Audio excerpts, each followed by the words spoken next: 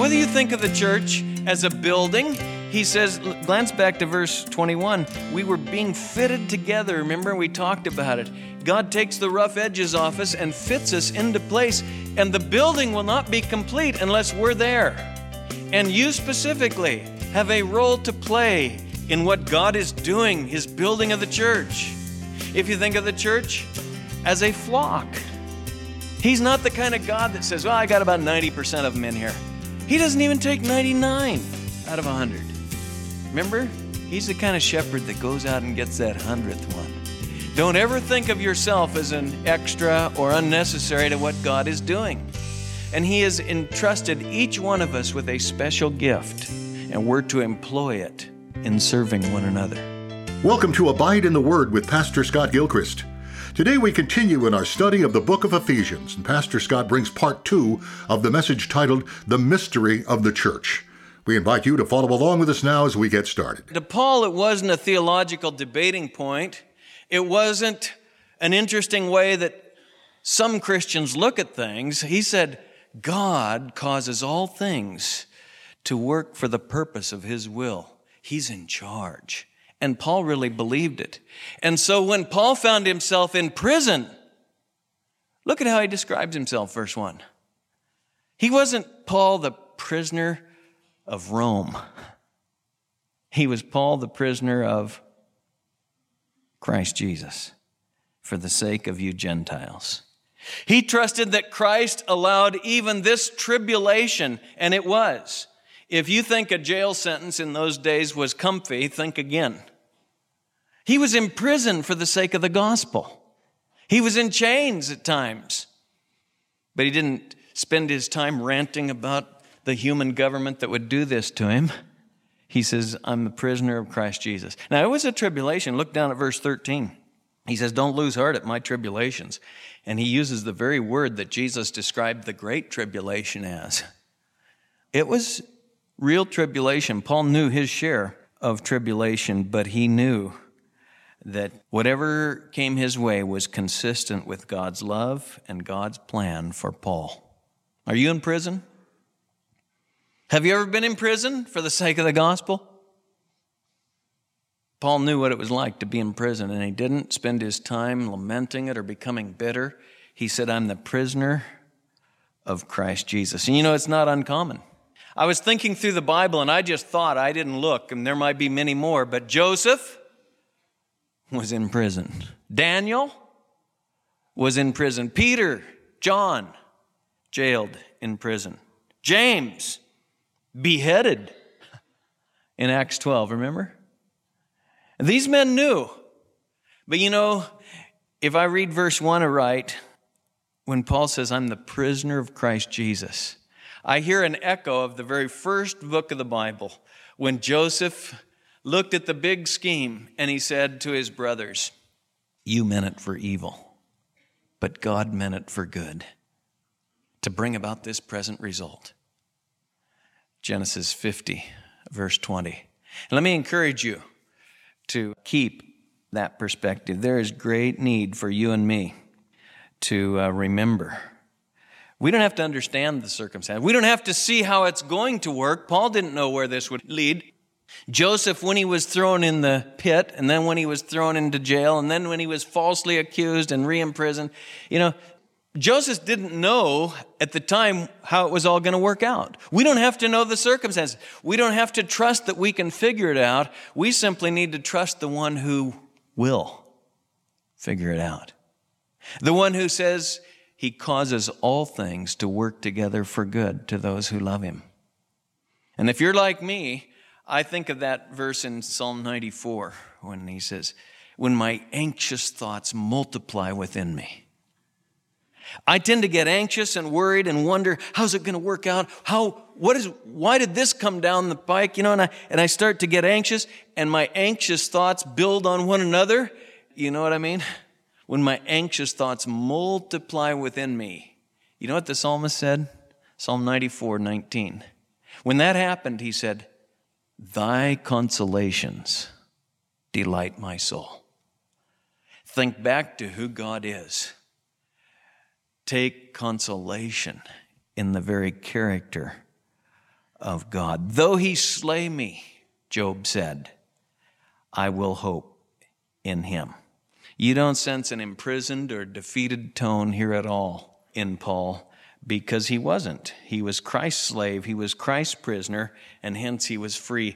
I marvel at that because I so lose sight of that. I spend time in Ephesians like you do, and if you're like me, I forget that he's writing this from prison.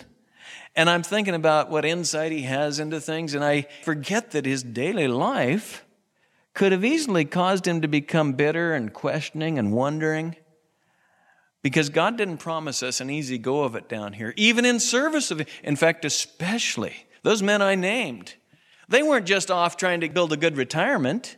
They were serving God. And I could say especially when you give your all to the Lord, you might find yourself in circumstances, but you can know those circumstances, though you may not understand them, will work out for your good and his glory. You'll know the truth, Jesus said, if you'll abide in my word, and the truth will set you free. If therefore the Son shall set you free, you shall be free indeed. And Paul had that kind of freedom, and it just kind of comes out of him all the time.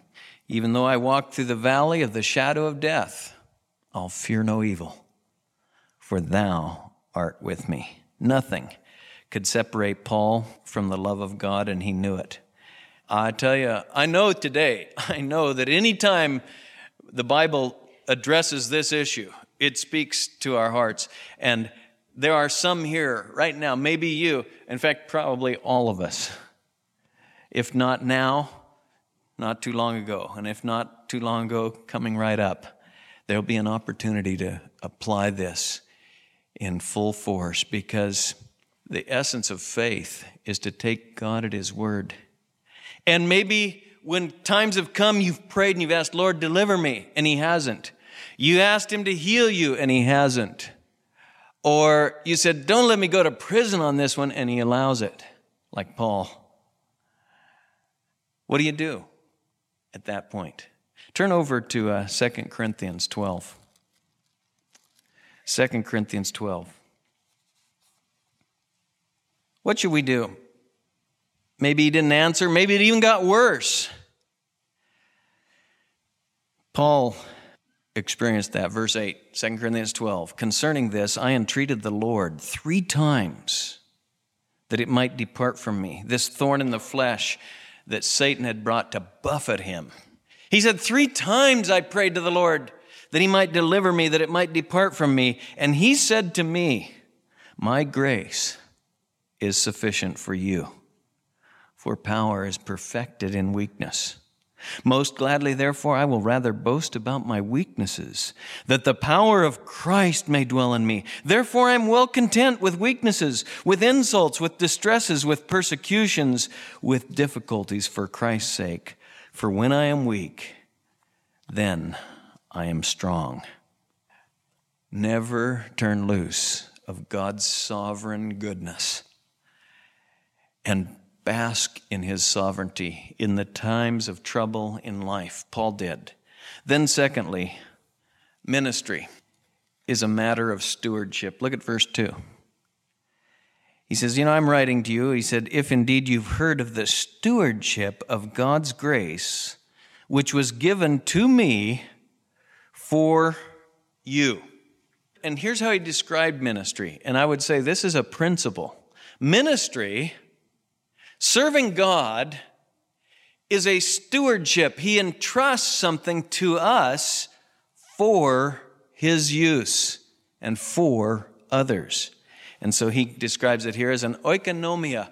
The stewardship, we get our word economy, sometimes it's translated dispensation, but the idea of something that's been entrusted to me for you. Now I know that Paul's talking about something pretty specific here. He's the apostle, and this stewardship, this economy, this dispensation, this revelation that was entrusted to him was very special. But just the same, the principle is here. God entrusted Paul with something. He gave it to Paul for us. And the same principle applies to every believer. You see, ministry is not for people who stand in pulpits only, or ministry is not for those who go overseas only, or any number of other things. When you come to Christ, you are saved in order to serve. And every one of us has been entrusted. We have a particular niche to play, to fill. And whether you think of the church as a building, he says, glance back to verse 21, we were being fitted together. Remember, we talked about it. God takes the rough edges off us and fits us into place, and the building will not be complete unless we're there. And you specifically have a role to play in what God is doing, his building of the church. If you think of the church as a flock, he's not the kind of God that says, well, I got about 90% of them in here. He doesn't even take 99 out of 100. Remember? He's the kind of shepherd that goes out and gets that 100th one. Don't ever think of yourself as an extra or unnecessary to what God is doing. Ministry is a stewardship. Whatever he gives you, and he has entrusted each one of us with a special gift, and we're to employ it in serving one another. If it's the body, you think of the church as a body, he says, he put each part in the body. And the eye can't say to the ear, I don't need you, or the hand to the foot, I don't need you. We need each other, and our lives are to be invested. What you have, Christian, is a sacred stewardship from God. Look over at 1 Peter 4 for just a second. 1 Peter 4. Peter states it so well. I'll just let him comment. Verse 10, as each one has received a special gift, employ it in serving one another, as good stewards of the manifold grace of God. Whoever speaks, let him speak as it were the utterances of God. Whoever serves, let him do so as by the strength which God supplies, so that in all things God may be glorified through Jesus Christ, to whom belongs the glory and dominion forever and ever. Amen. That's the doctrinal statement of it. Are you a Christian? God has given you a special gift, not for your own edification, not to just make you feel happy.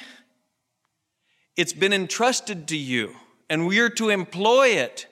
Each of us are to employ our gifts to serve one another for his glory. If it's a speaking gift, speak God's word. If it's a service gift, serve in God's strength, so that in all things God may be glorified. Now, the Ephesians had seen this in action. They didn't just hear it in a doctrinal statement. Look over at Acts 20. When Paul, I say Peter states it well. Paul modeled it.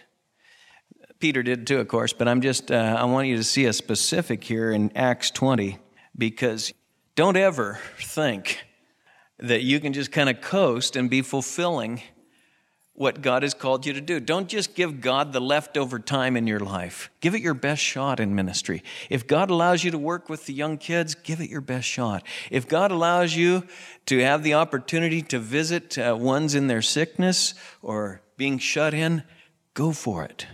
And in every opportunity, look for extra opportunities with others around to point people to Christ. Serve him with that kind of diligence Paul did. In Acts 20, when he was kind of recounting his ministry to the elders at Ephesus, verse 24, he said, I don't consider my own life of any account as dear to myself, in order that I may finish my course and the ministry which I received from the Lord Jesus, to testify solemnly of the gospel of the grace of God. Paul said, I don't consider my life as something that I make a plan for.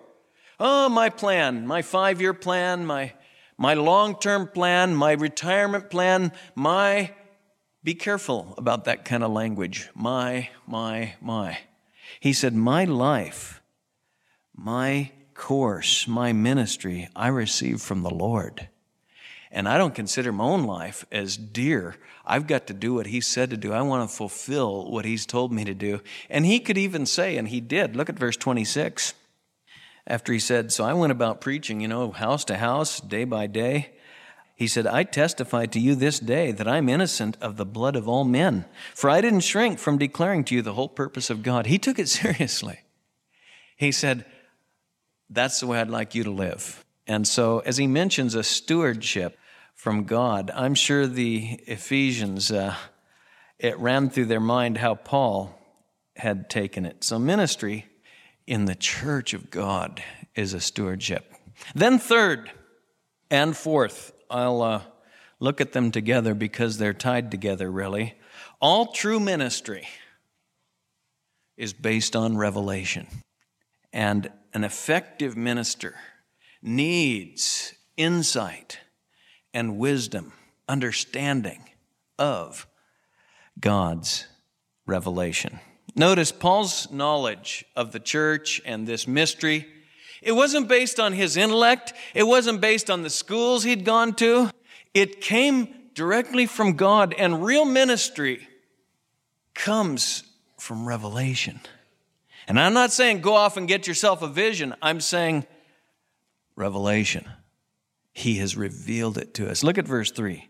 That by revelation there was made known to me the mystery. It wasn't that he conjured up this idea after he'd studied under the great teachers of his day. In fact, that was almost counterproductive in his life, wasn't it? All the studying he'd done, he ended up saying, I thought I had it all together, and I consider that stuff rubbish compared to what I've found.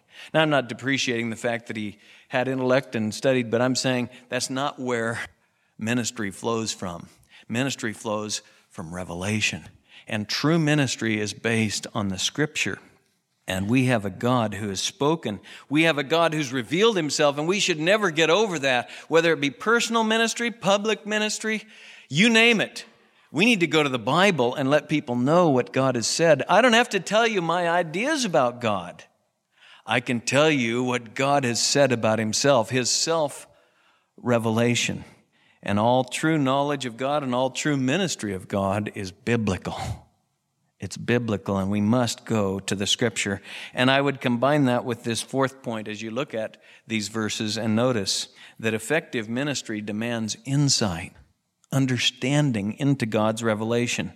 Notice how he puts it, that by revelation there was made known to me.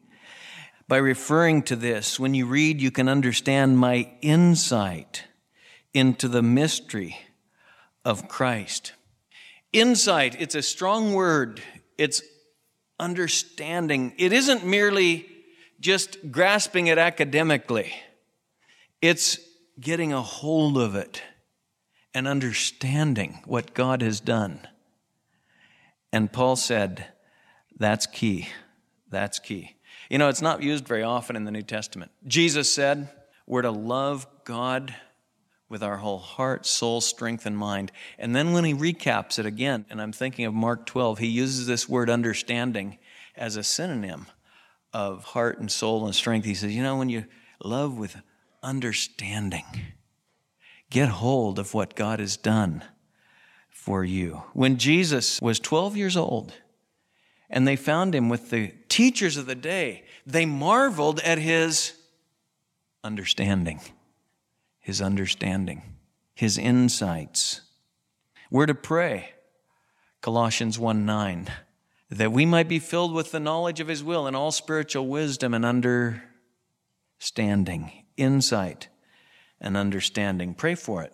Ask God for it. You say, well, where can I get it? Look at verse 4 again. By referring to this, when you read, you can understand my insight. When you read what? Paul's letter. Read the Scripture. Go right to the source. Pray, ask God to open it up, and then go right to the Word. He says literally, which when you read, we'll have insight into God's revelation as we give ourselves to the text. Jesus was always asking people, wasn't he? Haven't you read in the Scripture?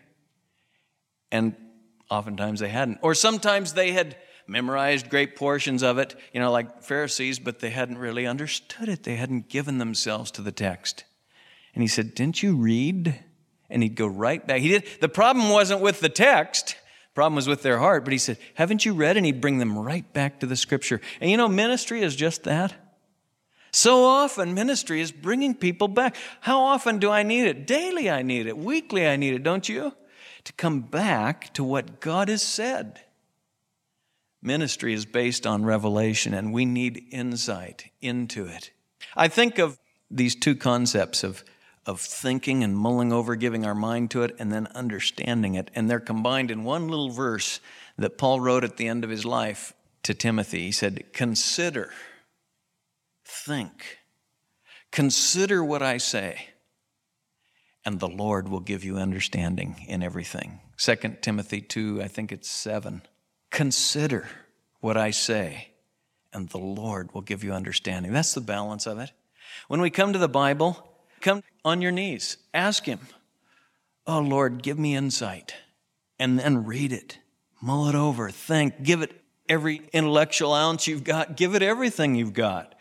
And do it prayerfully. And He'll give insight and understanding. And I'll tell you, the psalmist said, Thy word, it gives understanding to the simple. It's like a lamp.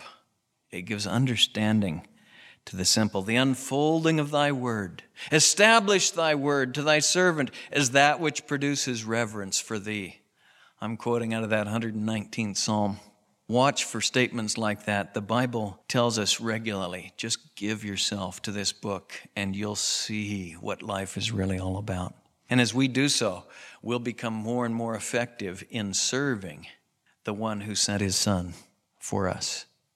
Let's bow together. Father, I am so thankful that You have placed us in Your household, in Your body, in Your building. These things we marvel at. And we praise You too, that You've told us very clearly that You are the sovereign one and that You work all things after the counsel of Your will. Give us faith, Lord, that in the ups and downs of life, when we don't get the health report we wanted, when we find ourselves in circumstances that could be described as tribulation, that we'd remember that we're in Your hands. And I thank You that Paul could say he's the prisoner of Christ Jesus. And I thank You for his passion about ministry, that he saw it was a stewardship from You. I pray that we would have a similar heart. Lord, help us to trust You. Help us to obey You, to fulfill the ministry You've given us. And Lord, I pray that we would fill our mind and our hearts with Your word, so that as we read, You might give us understanding and insight into what You're doing and what You want to do through our lives. We thank You for this time in Your word and just this time to worship You. We thank You in Jesus' name. Amen.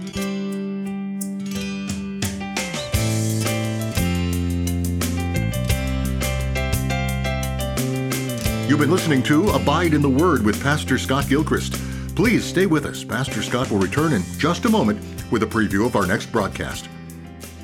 Today's program was titled The Mystery of the Church, a message from our study of the book of Ephesians.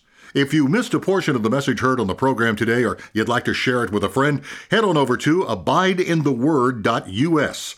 A free copy of today's entire message is available there for you to stream or download at your convenience. Something we've been making available as a thank you gift for our listeners are USB flash drives loaded with Bible teaching series in their entirety. So currently, we're offering the entire teaching of the Gospel of Matthew. That's 109 full-length messages, over 50 hours of clear, Christ-centered Bible teaching on this important introductory book of the New Testament. We'd like to make these teachings available to you, our listeners.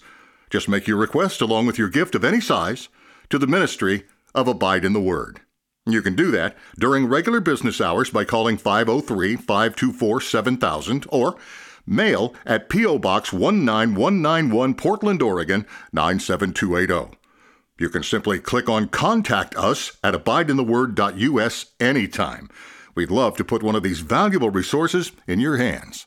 Now, before we end our time today, let's go to Pastor Scott for a preview of our next broadcast. When we say the church is a mystery, we're not saying it's mysterious or hard to figure out. We're saying it's impossible to figure out. It's impossible to understand had God not revealed it, but he has. In other words, the New Testament uses this term mystery. Look at verse 5, a great definition of it really. Which in other generations was not made known to the sons of men, as it has now been revealed to his holy apostles and prophets in the Spirit. Something we would never know, God had not revealed, God now makes known. And the Old Testament saints, they knew a lot, but they didn't know about the church. The church wasn't mentioned in the Old Testament. Romans 11 says, I'll tell you a mystery. I don't want you to be unaware of the mystery that there's been a hardness to Israel. Jewish unbelief opened the door for Gentile salvation. And now in Ephesians, he says he's building Jews and Gentiles into one body, the body of Christ. Join us again next time as we continue in our study of Ephesians. Pastor Scott will bring part 3 of the message titled, The Mystery of the Church. Until then, may the grace of the Lord Jesus be with you.